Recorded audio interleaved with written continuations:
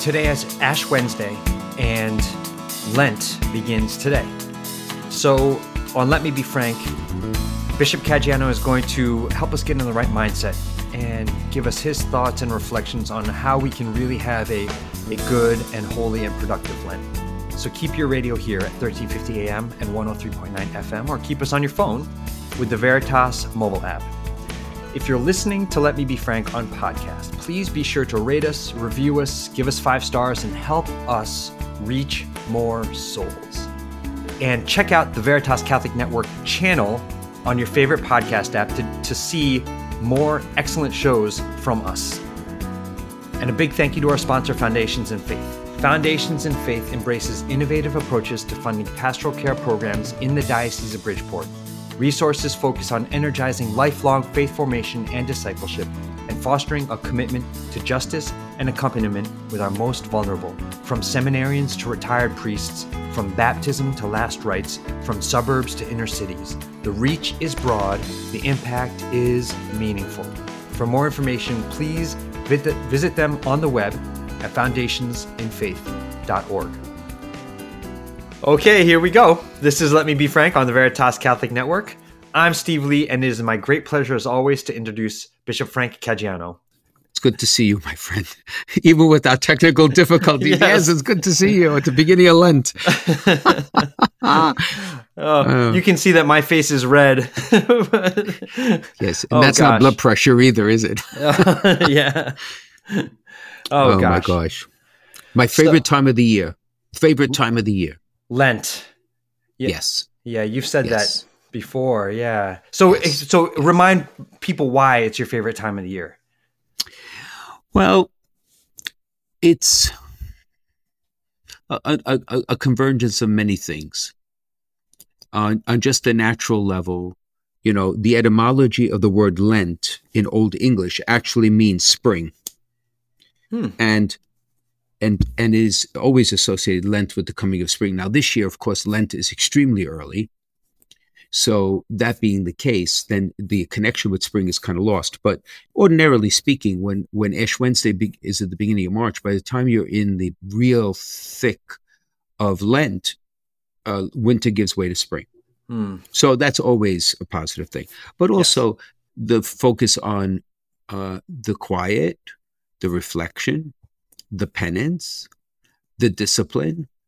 Growing up as a kid, we all had our projects to do in Lent, and to be able to make progress in those regards. Plus, we're leading to the Holy Week, to the mysteries of faith, which is certainly the centerpiece of our faith. So it's always been a favorite time for me. And I think it's also for us, for our purposes here today, maybe it would be good if we just kind of spend some time thinking through first what Lent is, then some of the lessons we could draw from it, maybe some reading that you and I could do. Yes. You know, kind of prepare ourselves, because we still have, I mean, it literally just started. So this is the time, it's now or never, to make this period fruitful, right? Mm-hmm. So where does Lent come from?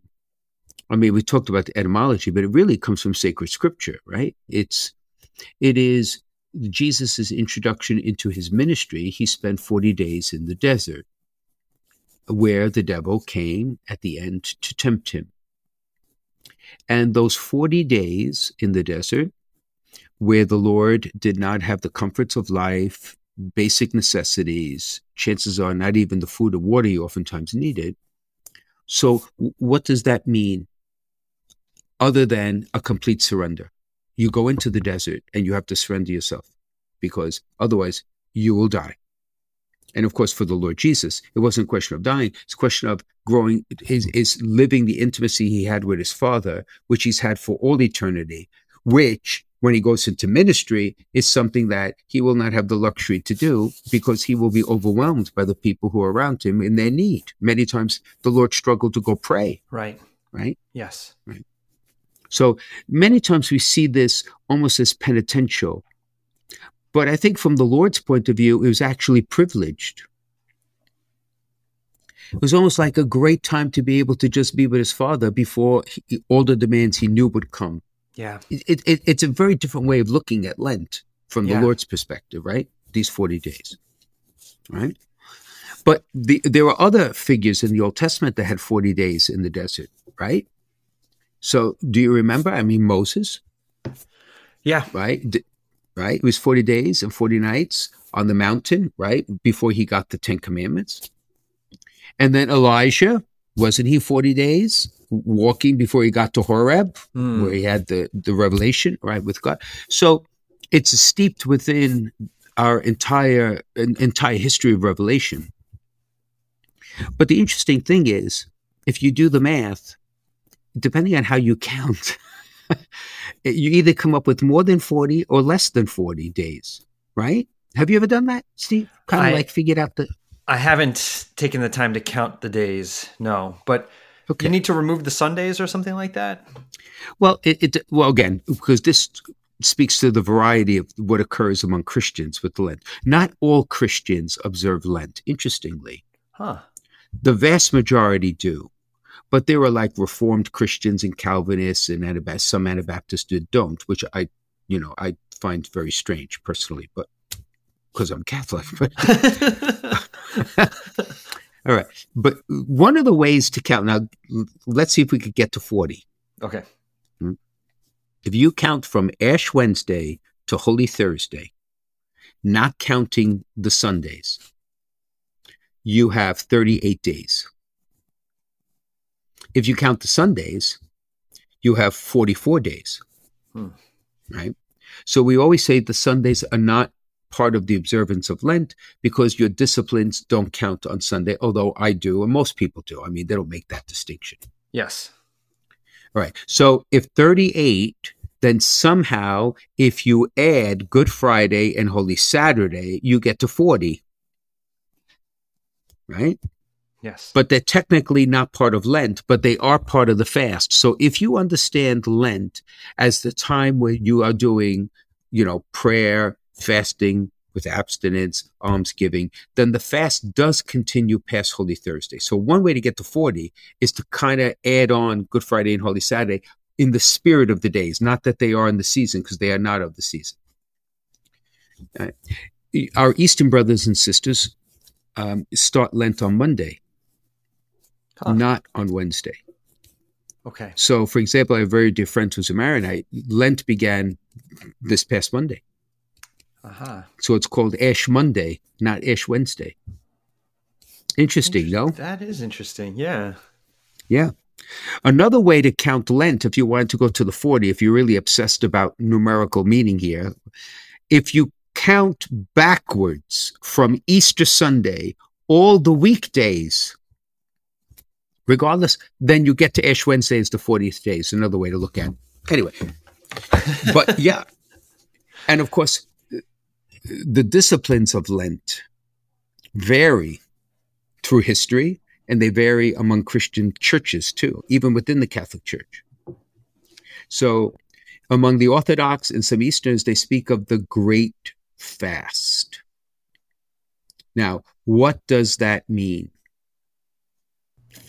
I did a little bit of history, and I hope I have this right, but prior to the reforms of the Vatican Council, right, we all know that abstinence from meat was every Friday, and there was abstinence from meat for Ash Wednesday, Good Friday, all right, and I believe it was at least 2 of the other days of the week. I have to check my notes to remember what they were.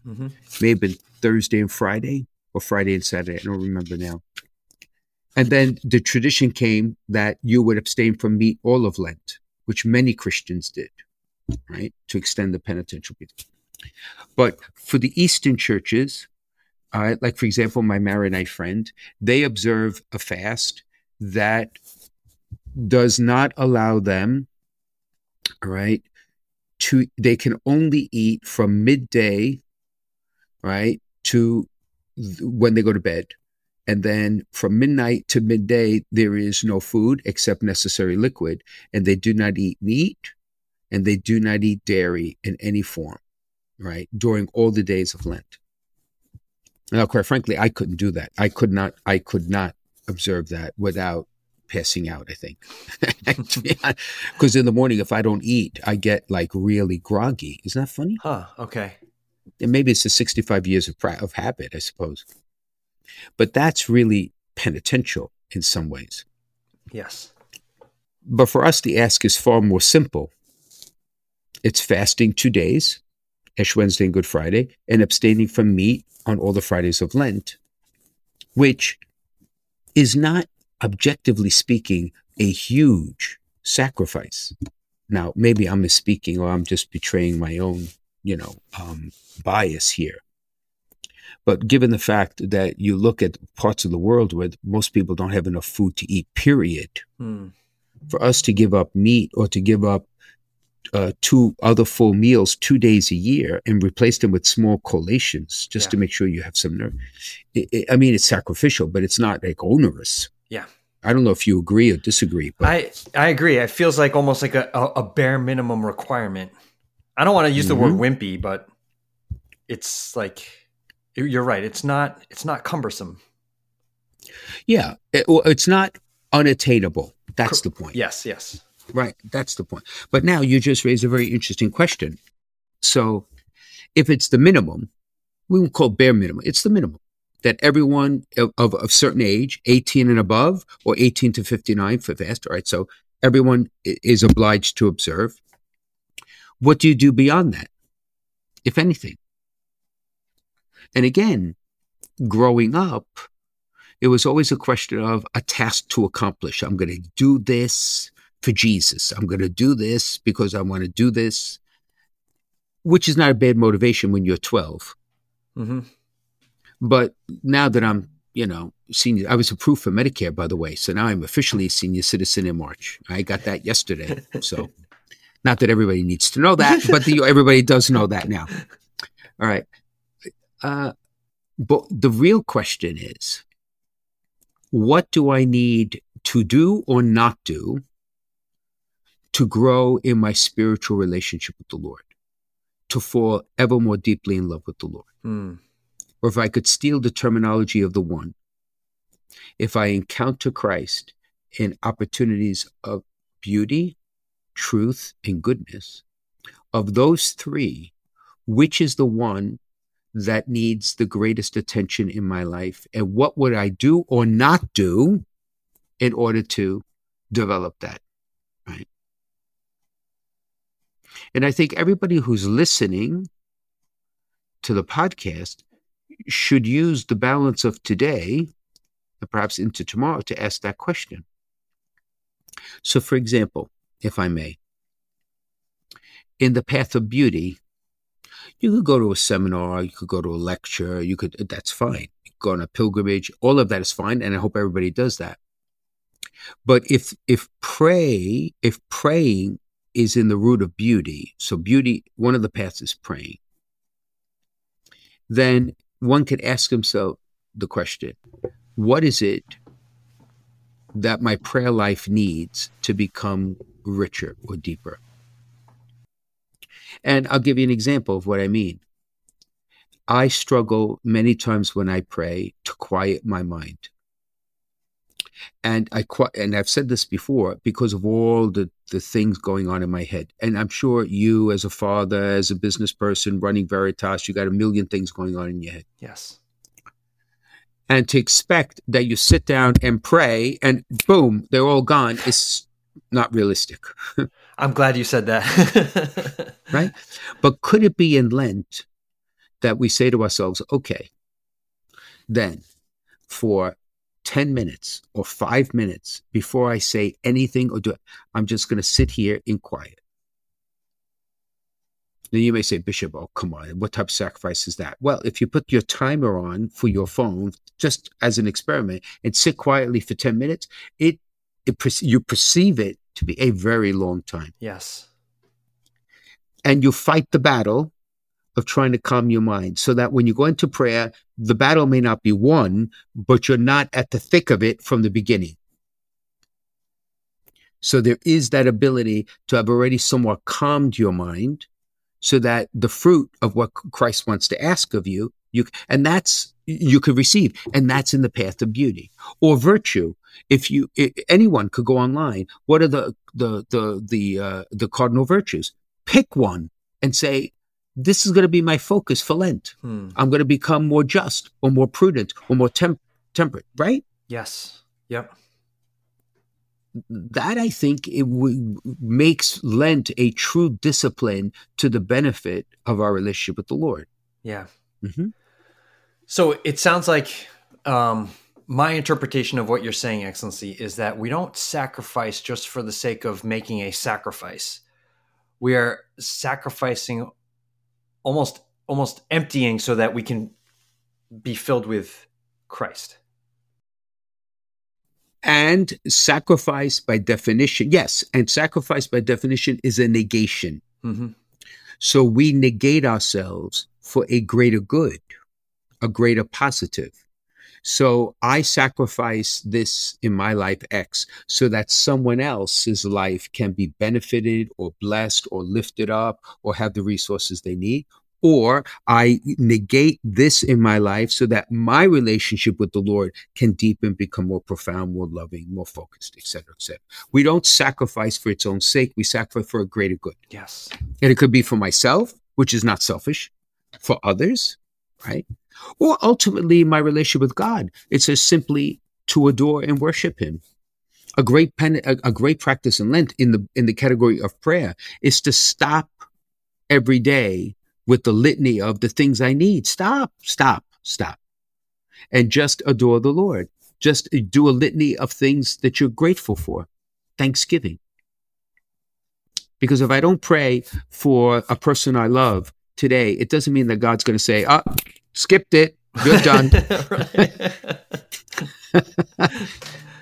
Right? Because God loves them more than we do. Yeah. But what about thanking him? Right? And I always wonder to myself, if you're in the desert, the very first thing you're going to think about is what you left behind. I could be in my bed. I could be having that glass of water or wine. I could be having that bread and cheese. And I'm here with dust and serpents. But the impulse then in the desert, spiritual, is not to say, I begrudge that, I'm angry, I don't have it. It's to go back and say, I thank you, Lord, for the time of my life I did have it. And please, God, one day I'll have it again. Right? Yeah. So this is serious stuff. This really is serious stuff. This is like your spiritual wellness annual checkup. Because now we do the physical wellness checkups. But this really is our spiritual wellness checkup. Yep. Then I have another question to ask you. And this is maybe too personal, so you don't have to answer it. But for those of you who are married, and you are married, do spouses talk to each other about their Lenten resolutions? Yeah, for us anyway, we do. And I like it because if, let's say, I'm not doing this year, but I've done it in the past. If I give up, yelling at the kids, for example, and then something, they'll be happy. They will be very happy. Yes. You have definitely lifted their lives up. But for example, if I start to raise my voice one day, then Rula knows what my Lenten thing is, and she can kind of prompt me or remind me. So I like to have that check with her. Yeah. So I do tell her, and she tells me. You know what I wonder is how many couples pick the same thing? It's a curious question. They pick the same discipline and support each other in the discipline. Right? Remember a podcast we had about 2 months ago about couples praying together? Yes. Yep. Wouldn't that be a great Lenten resolution for a couple to say, okay, this may be awkward at the beginning. It's a little bit odd, a little strange. We've never done it before. But why don't we just spend 5 minutes a day just praying together? Yeah. Wouldn't that be a tremendous thing? Yeah. Yeah. Yeah.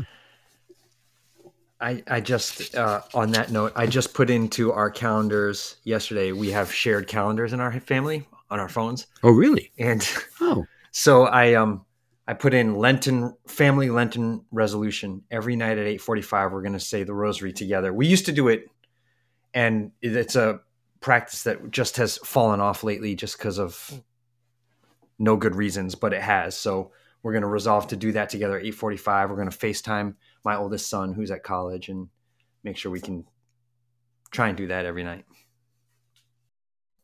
That's tremendous. That's tremendous. Good for you. And it will bear great fruit. Good for you. Good for you. Let me ask you, my friend, what's your favorite paraliturgical or communal prayer custom in Lent? Like what? Like not Mass, of course, because we go to Mass every Sunday, right? Like, what do you associate Lent with? Do you say this I like, this I love, this I fall in love with, this I want to do every day? During Lent, gosh, that is a good question. I never thought about it. I mean, I really like Ash Wednesday, and I know in the past you've said that this is the day that the churches are fullest in the year. Yeah, good. This is good. But I like it because, it's a witness, and you can see other Catholics. And, when I used to work in the city, I would walk down Fifth Avenue or Madison Avenue and I'd be like, oh, wow. Or, look at all these Catholics. Or even in the office, I didn't know you were Catholic. Mm-hmm. Oh, I didn't know you were Catholic. I don't know. It's silly, but I really like that. No. It's a public witness. No, it's not silly at all. It's a public witness. Absolutely. I think for me personally, of all the customs of Lent, the one that I find most endearing are the Stations of the Cross. Oh, yeah. And the Stations of the Cross, because they're very evocative to me. Very. First of all, not least of which, when they're prayed in church, it helps you to realize that all four walls of the church are important, not just the front wall. Yes. That we actually walk the parameter of the sacred space. It also lends yourself to understand that we enter into the mystery of the Lord's death and resurrection by walking into the church. It's not just we're watching it at the altar. It surrounds us, right? Which I think says volumes subliminally, even though you don't have to always raise it to your consciousness, but it speaks in a deeper level in the heart that I just think is beautiful. Yeah. Plus, to walk, it's like, again, processions are a big thing for me because it involves the body, and the body is due for salvation, as is the soul and is the, right, as the spirit. So to walk in the church and to sing the Stabat Mater, and it brings back such tremendous memories. And even now, as a bishop, I try to do it when I can in different parishes, although with confirmations, it becomes very difficult to do that. Right. But of all the things in Lent, that certainly, because then there are other things in Lent which don't resonate as much for me, but others may. Like, for example, there are typically Lenten soup suppers in parishes, right? Okay. Yep. Fish fries. People come to fish fries too. Mm-hmm. But to the soup, it's a reminder that, okay, tonight we're not having a normal meal. Tonight we're having donated soup that we've made. And the whole idea is put the equivalent money in a basket so that money could go to a cause to help the needy, the hungry, the homeless, right? The unemployed, stuff like that. Yes. Yep. Right? So that is also, and of course, to be honest, I've been to a few of them in the diocese, and some of those soups are more hearty than any dinner I would eat. You have 2 bowls of that. You don't have to eat the next day. You don't. Right. You're set. Yep. Right? So, yeah. And then, of course, I remember, and I still, if I were a pastor today of a church, like a particular parish, the custom of veiling statues, I would certainly do it. Yeah. Certainly do it. And people say, well, why? Like, why? In the Middle Ages, people forget if the statues couldn't be covered, they would turn them around so that the statue was facing the wall. Oh, wow. And people say, well, that's kind of odd. But there's a citation in John chapter 8, 46 to 59, where it says that Jesus hid himself from the people. In effect, the statues are covered in part to remind people to focus in on that which is the focus of our faith, which is the cross of Jesus Christ. It's not that they've disappeared, they haven't, but it's almost they recede into the shadows just for a bit, right? To focus in on the great mystery which binds us together, those who are the saints, those who are the militant church, right? It's all of us together. Yes. Yeah. So, I'm happy that many of our parishes have resumed the custom. Yes. And it's from the fifth Sunday of Lent to Good Friday. Right. Basically. Yep. Mm-hmm. Yeah. But when you go into the St. Mary, I think St. Mary's. Yeah, we do. Too, if I yes, in Ridgefield. Yeah. Yes, we do. Yeah. Yeah. So when you go into St. Mary's, when they're covered, isn't there just like a different feel? It evokes a specific emotion. Yep. And then we talked about this in the past too, like the empty tabernacle on Good Friday. Oh yeah. I'm always surprised every Good Friday. I know it's coming, but the feeling that I get of like sadness at seeing that empty tabernacle on Good Friday. Right. Exactly. And the simplicity of the church in Lent is also, again, in a symbolic way, trying to remind us of the spiritual desert we should be in. So the use of flowers, excess candles, triumphant music should all stop. In fact, in some parishes, they've actually gone to unaccompanied singing. So there are no instruments at all. The people just, and a lot of the hymns with a leader of song, we can sing. Yes. Like, my gosh, Holy God, we praise thy name. I think yes, every Catholic at this point, even younger ones should know the words, right? Right. But it lends itself, and maybe it's just my personality, but I like it. Yeah. I find it to be more prayerful. Yeah. I do. And I like the silence, too. And I think in Lent, one of the things I'm going to prepare everybody here who's listening. I think I'm going to consciously try to spend at least a couple of minutes asking people to be silent after Holy Communion is finished. Mm-hmm. And just be able to recollect who has come to me. Lord, I am not worthy that you should enter under my roof, but only say the word and my soul shall be healed. He just entered your roof. Yeah. To be able to spend some time. And Lent is the perfect time to do that. Right? So let's take a quick break, Excellency, and then we'll come right back and we'll continue this great conversation, helping everybody prepare for Lent. This is Let Me Be Frank on the Veritas Catholic Network. We'll be right back. If you're concerned about your end-of-life plans, searching for a Catholic cemetery, or have loved ones who are buried in one of the 14 Catholic cemeteries throughout Fairfield County, now might be a good time to begin planning for yourself or for other family members. Call one of our family advisors at 203-742-1450 and select option 5 to leave a message, or visit www.ctcemeteries.org. Many people don't realize that they can be buried with their deceased loved ones, even if all of the family's in-ground plots have been taken. The Diocese of Bridgeport Catholic Cemeteries provides in-ground burials, as well as columbarium and mausoleum options. This makes it possible to unite your family together in the same cemetery, and it's an opportunity to build a bridge for your family back to the church. Talking about this issue is not easy, but pre-need planning makes your wishes clear, reduces cost, and helps your family avoid difficult decisions at a time of grief and loss.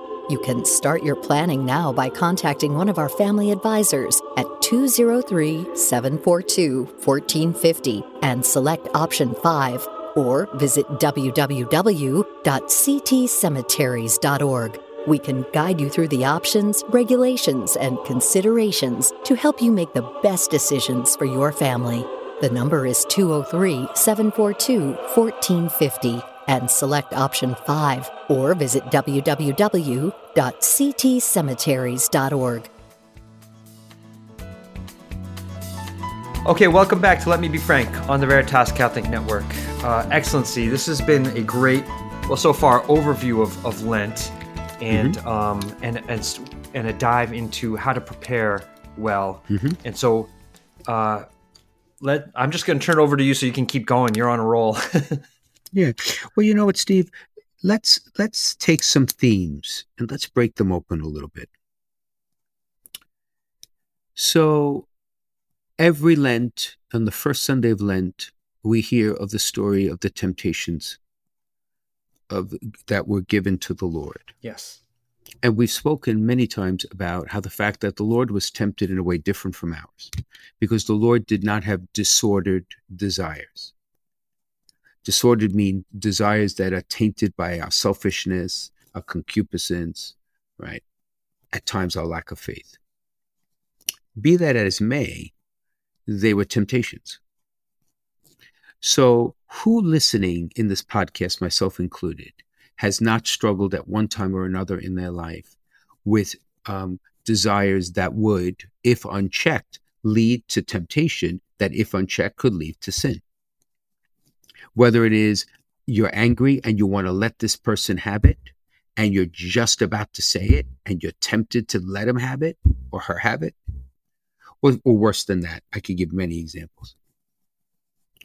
And therefore, it would be helpful this Lent for us to stop talking in the generic and start talking in the specific with myself on what are the desires of my heart that lead me to Christ, and what are the desires that lead me somewhere else, and name them. Yes. Actually name them to ourselves. A moment of brutal honesty. Because why do I say this? Is because if we don't name it, we don't control it. If we don't control it, it controls us. And grace will help us to overcome them if we ask for the grace and cooperate with the grace. But it's not going to overrule our free choice. God doesn't do that, right? It doesn't do that. So, to be blunt about it, my life, your life, anybody who's listening. So right now, what are the desires that are lurking in our hearts that if we gave into them, we would be on the cusp of sitting with the devil saying, okay, I'll make a deal with you. This one I'll take. The other two items, this one I'll take. Right? And where do you land in the end? In the bottom of a ditch. Which then reads another question. If you're going to go down that road, and I'm going to invite everyone, myself included, to do this Lent, right? The journey of the desires of the heart. That we also have to ask ourselves the question. Many times we say, well, I was weak, I just gave in, but all right, so I'm going to try again. And that's true. We've all said that. But what are you going to do differently to make sure that the next time it doesn't repeat this time? So then we have to talk about this other phenomenon we used to talk about a lot. Periodically, you and I over these years have talked about it. But the occasions of sin. The occasions of sin. And by definition, the occasion of sin is an occasion that lends itself for the person involved to be more apt to sin. Now, if I were to put you on the spot and ask you, give me an example of an occasion of sin, what would come to mind? Someone cuts you off on the highway. Okay, and then you let them have it. Right. Mm-hmm. Custody of the eyes. Yes. What are you looking at? Who are you looking at? And how are you looking at them? Right. Can be an occasion of sin. Why do you say that? Oh, Bishop, it sounds like you're from 1950. No, I'm not, actually. Because if one of the desires of your heart or mine easily lend themselves to lust, and lust means that you look at a person not for their beauty or for their intrinsic respect, but as an object of gratification. Even though don't speak to them, you don't have any dealings with them, you don't have to. But if you or I or any of us in the custody of the eyes don't either train ourselves to correct ourselves when we're down the path that's objectifying the person, or we're looking where we shouldn't be looking, Yeah. then of course the temptations are going to come up. I mean, right? And this may sound almost simplistic, but it's actually extraordinarily important in the life of grace, because we are weak. We're all weak in different ways. And why would you or I put ourselves in a place where we can easily be overwhelmed and our weakness get the best of us by choosing to do that? Why would we do that? So both the desires of the heart and the occasions of sin are something that I would suggest both have to be looked at. And I would suggest to all of us, Lent is, remember the desert, you look backwards. So let's look back on our lives. And perhaps there are sins in your life, my life, maybe our listeners' life, that periodically show their ugly head in our lives. Pride, laziness, whatever it is, lust, whatever it is. Well, if that's the case, then just don't acknowledge it, but try to think back. Well, what led you to that? What was the occasion? What was the setup that led you in your own weakness, as we have them, to fall and be tempted and give in to the temptation, and then say, okay, then from now on, I'm not doing that anymore. This requires real, honest, and humble reflection, self-reflection. Listen, it requires what I call brutal honesty. And again, I am not suggesting this, that a person takes a spiritual bat, and beats themselves over and over on the head. Not at all. No one loves us more than the Father. And no one has forgiven us absolutely except the Father. Yeah. Through the Son in the Holy Spirit.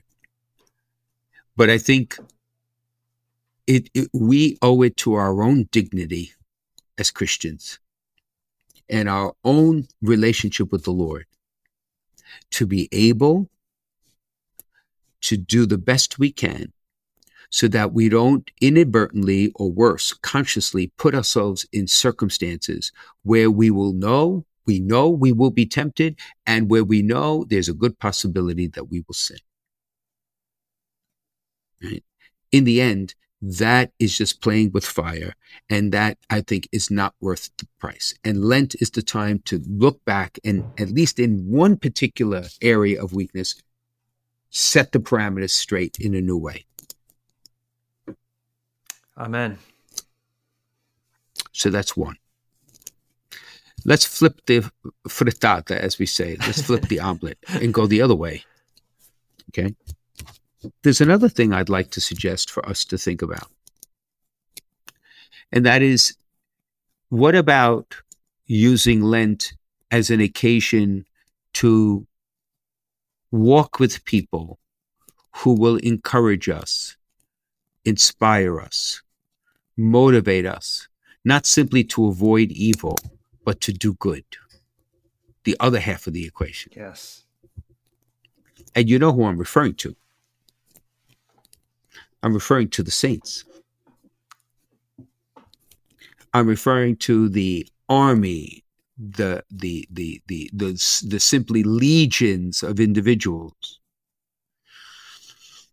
from upon whose shoulders we stand, whose stories are absolutely inspiring, heroic, and accessible.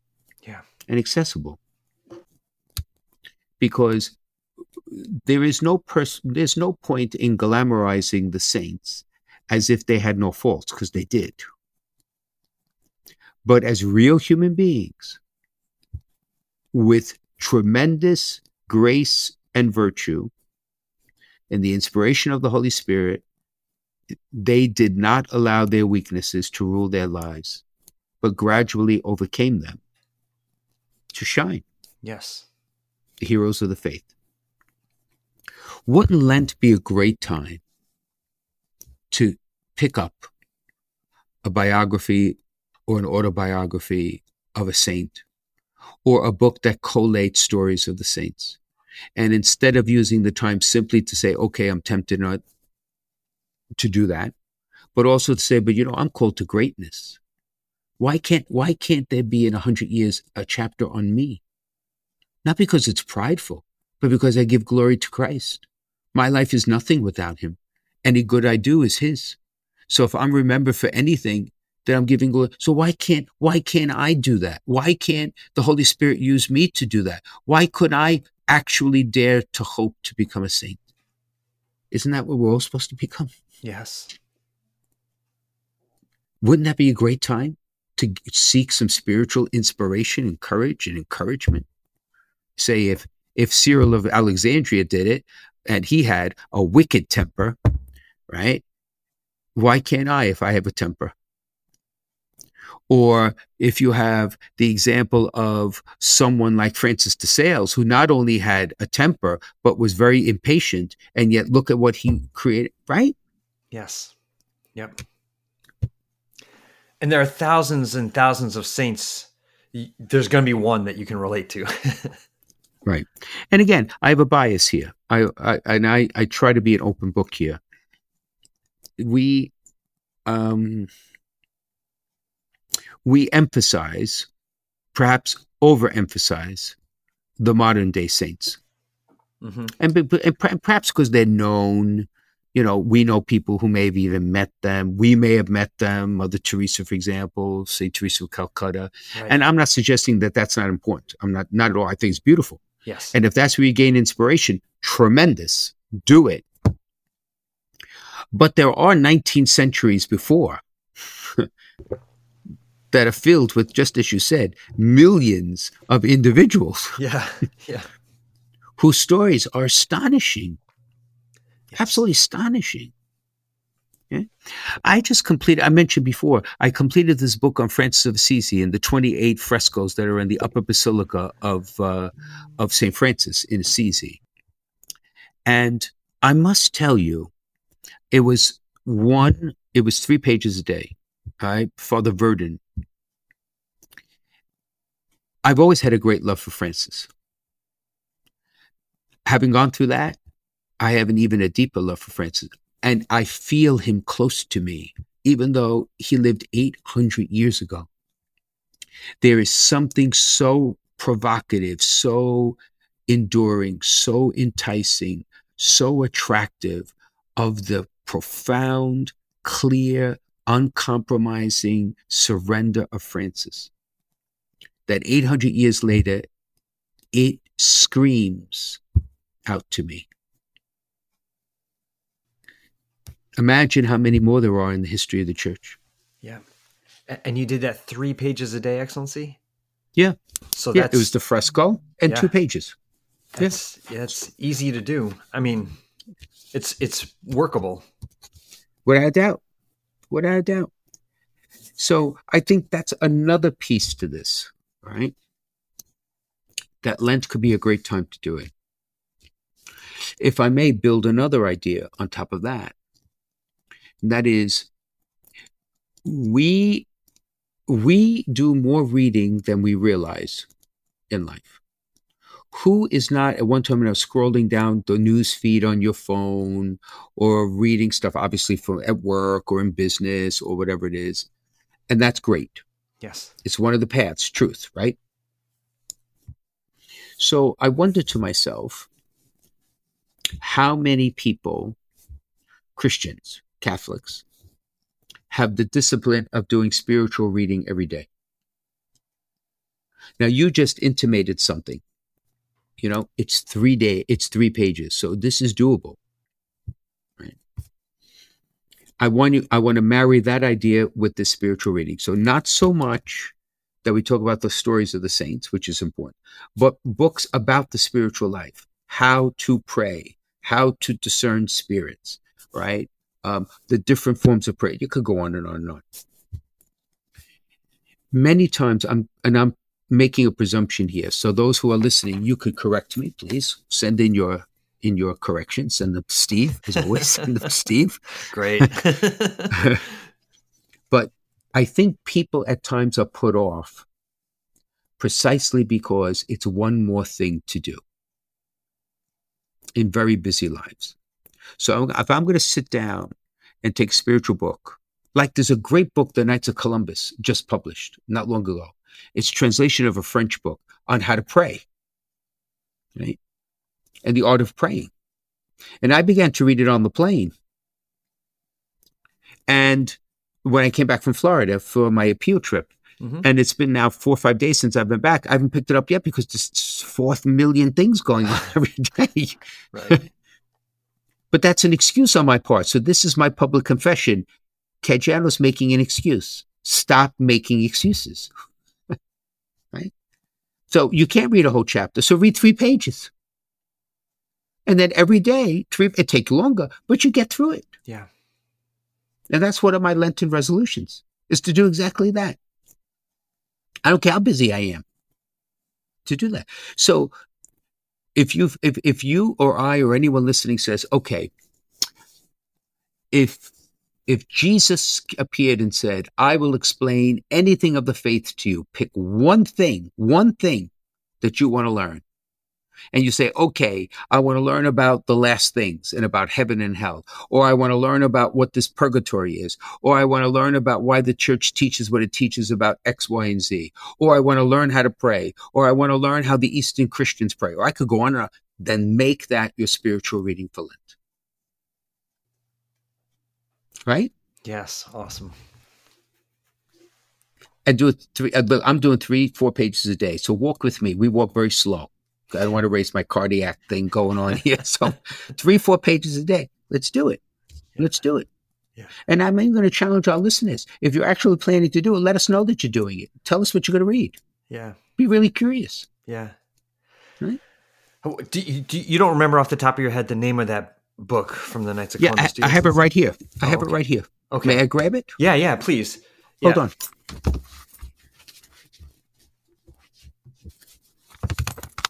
Okay, so the book is called How to Pray Every Day, A Practical Method for Everyone.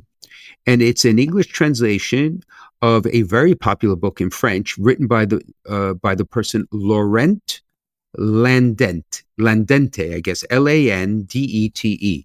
It's available through the St. John Paul II National Shrine, right? And I read the introduction in the first chapter. Yeah. And the first chapter, guess what the first chapter is? Silence. Okay. Basic stuff. Right. Adoration.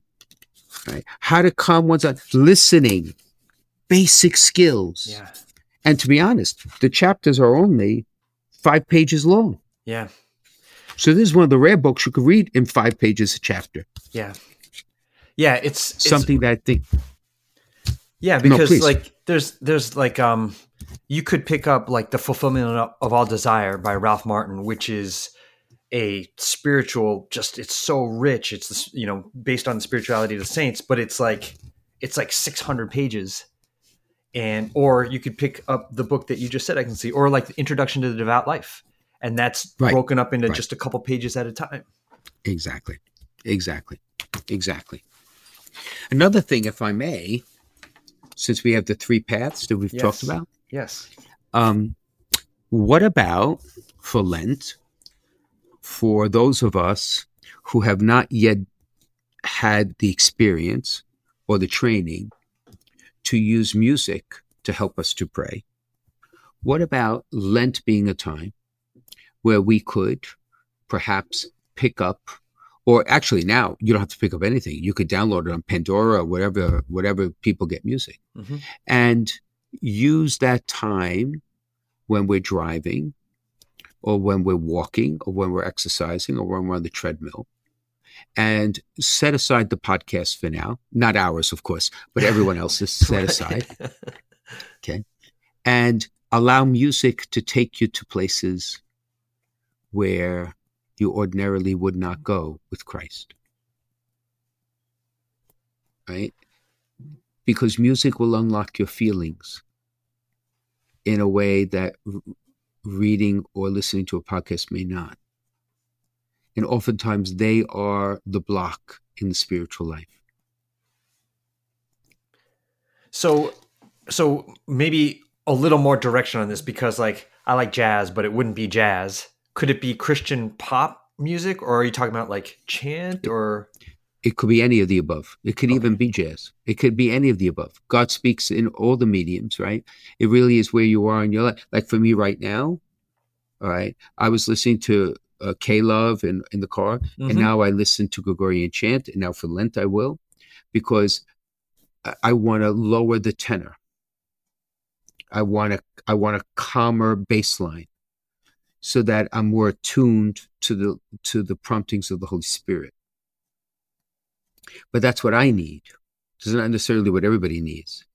Some may actually want the higher tenor, the higher energy. It all depends. But I think instead of reading, maybe music is something that a person could use to help calm their minds. That's what to be honest, if I were to, in fact, I could put it in words now, maybe I wouldn't even have done it before, is what I find is when I listen to sacred music, polyphony or chant or piano music, that even may be secular, like George Winston and all that group, that channel on Pandora, it helps me to calm my mind. So then I was thinking, as a variation of what I said before, another way to do it is instead of sitting 10 minutes in silence before we pray, and therefore those 10 minutes could be a wrestle to say, oh my gosh, I have 10 minutes and I have to get this done because it's become something else. Maybe, and I may even try this actually. Yeah, maybe I will. 10 minutes of silent, quiet chant and then begin prayer. Yeah.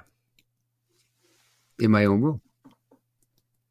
This may sound almost elementary, but the truth is, the elementary stuff is stuff that we forget, right? In the kind of life that we live, which is this crazy life to live. Yeah.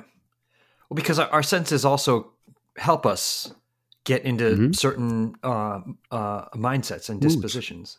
Yes, absolutely. And receptivities. Absolutely. Yeah. If I may, for one last idea before we run out of time. Yes. And that is, could Lent be a time for a particular consecration? Right. So Father Calloway's book, Consecration to St. Joseph, or 33 Days to Morning Glory, right, by Father Gately. Lent is 40 days. So you could do a few days of preparation. And could you imagine ending on, let's say, Tuesday or Wednesday of Holy Week with a consecration to Our Lady and then enter into the mysteries of the Lord's death and resurrection? Yeah. Yeah. Louis de Montfort's consecration, right? Louis de Montfort's consecration. Absolutely. Yes. And we have Joseph's feast and Our Lady's feast in Lent. March 19th, and this year would be moved, but the Annunciation on the 25th of March. Yes. Exactly. So they accompany us anyway. Yeah. Awesome. Great ideas. So were you going to say something else, actually? I was just going to say one other thing, and that is, before we do the break, the book that I would recommend everyone to do, because I love the Fathers, is that there is a book published by the Vatican, right, by the Editrice, and it's called Lent and Easter with the Church Fathers. And Lent and Easter with the Church Fathers, every day there's a quotation from one of the Fathers, a theme, and it's relative to Lent or the scripture readings, and it is not longer than a single page. Not longer than a single page. Great. Awesome. Well, I'm picking that up.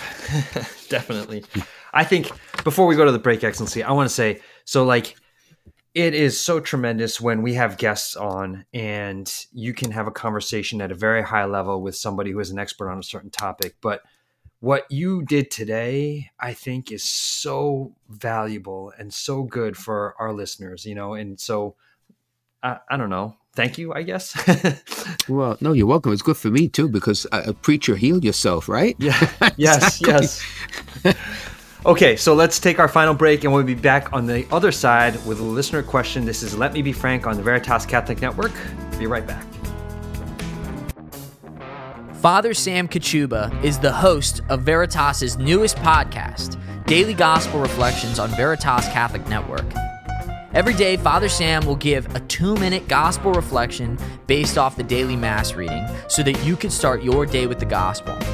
Daily Gospel Reflections on Veritas Catholic Network is now available wherever you get your podcasts. Okay, welcome back to Let Me Be Frank with Bishop Frank Caggiano. All right, Excellency, good question today. And this question has probably been around for 2,000 years. But so the listener wrote in and he said, today was the gospel story of Jesus healing Peter's mother-in-law. So we know that Peter was therefore married. Right. Mm-hmm. If the first and arguably greatest pope was married, then why can't current popes or clergy be allowed to marry? Why and how was the tradition of celibacy begun?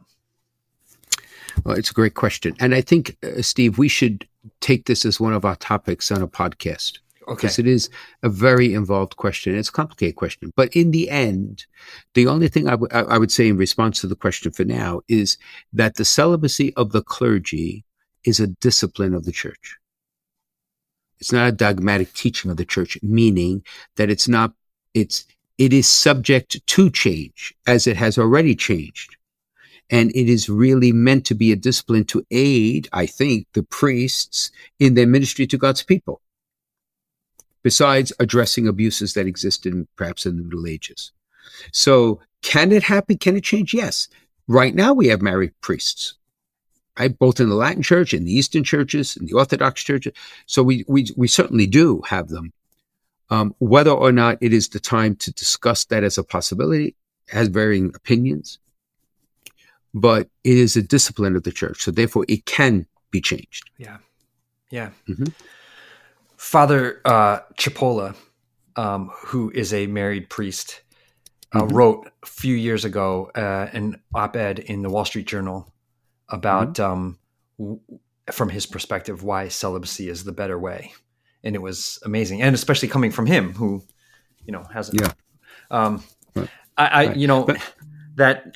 May I make a counterpoint, though? A counterpoint.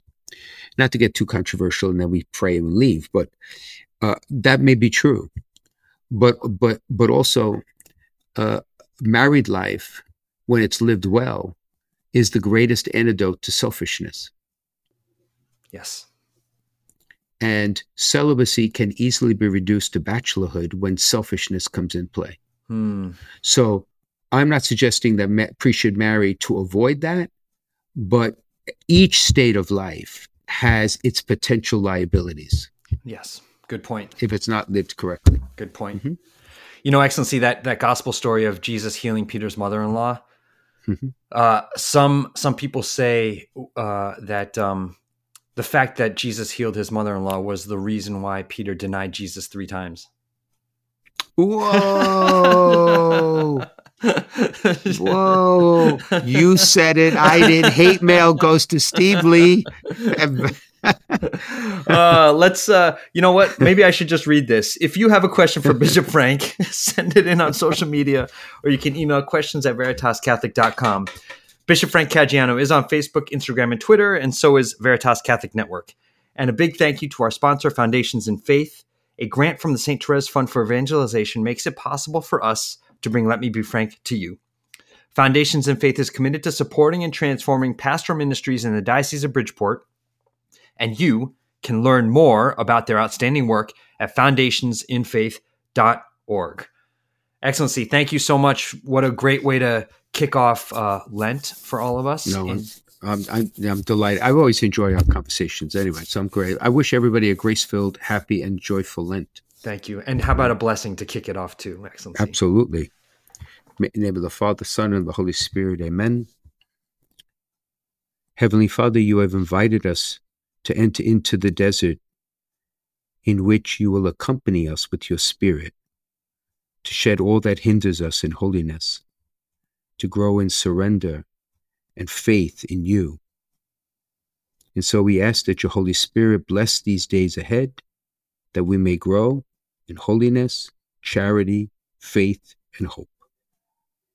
And may the blessing of Almighty God, the Father, Son, and Holy Spirit come upon you and remain with you forever.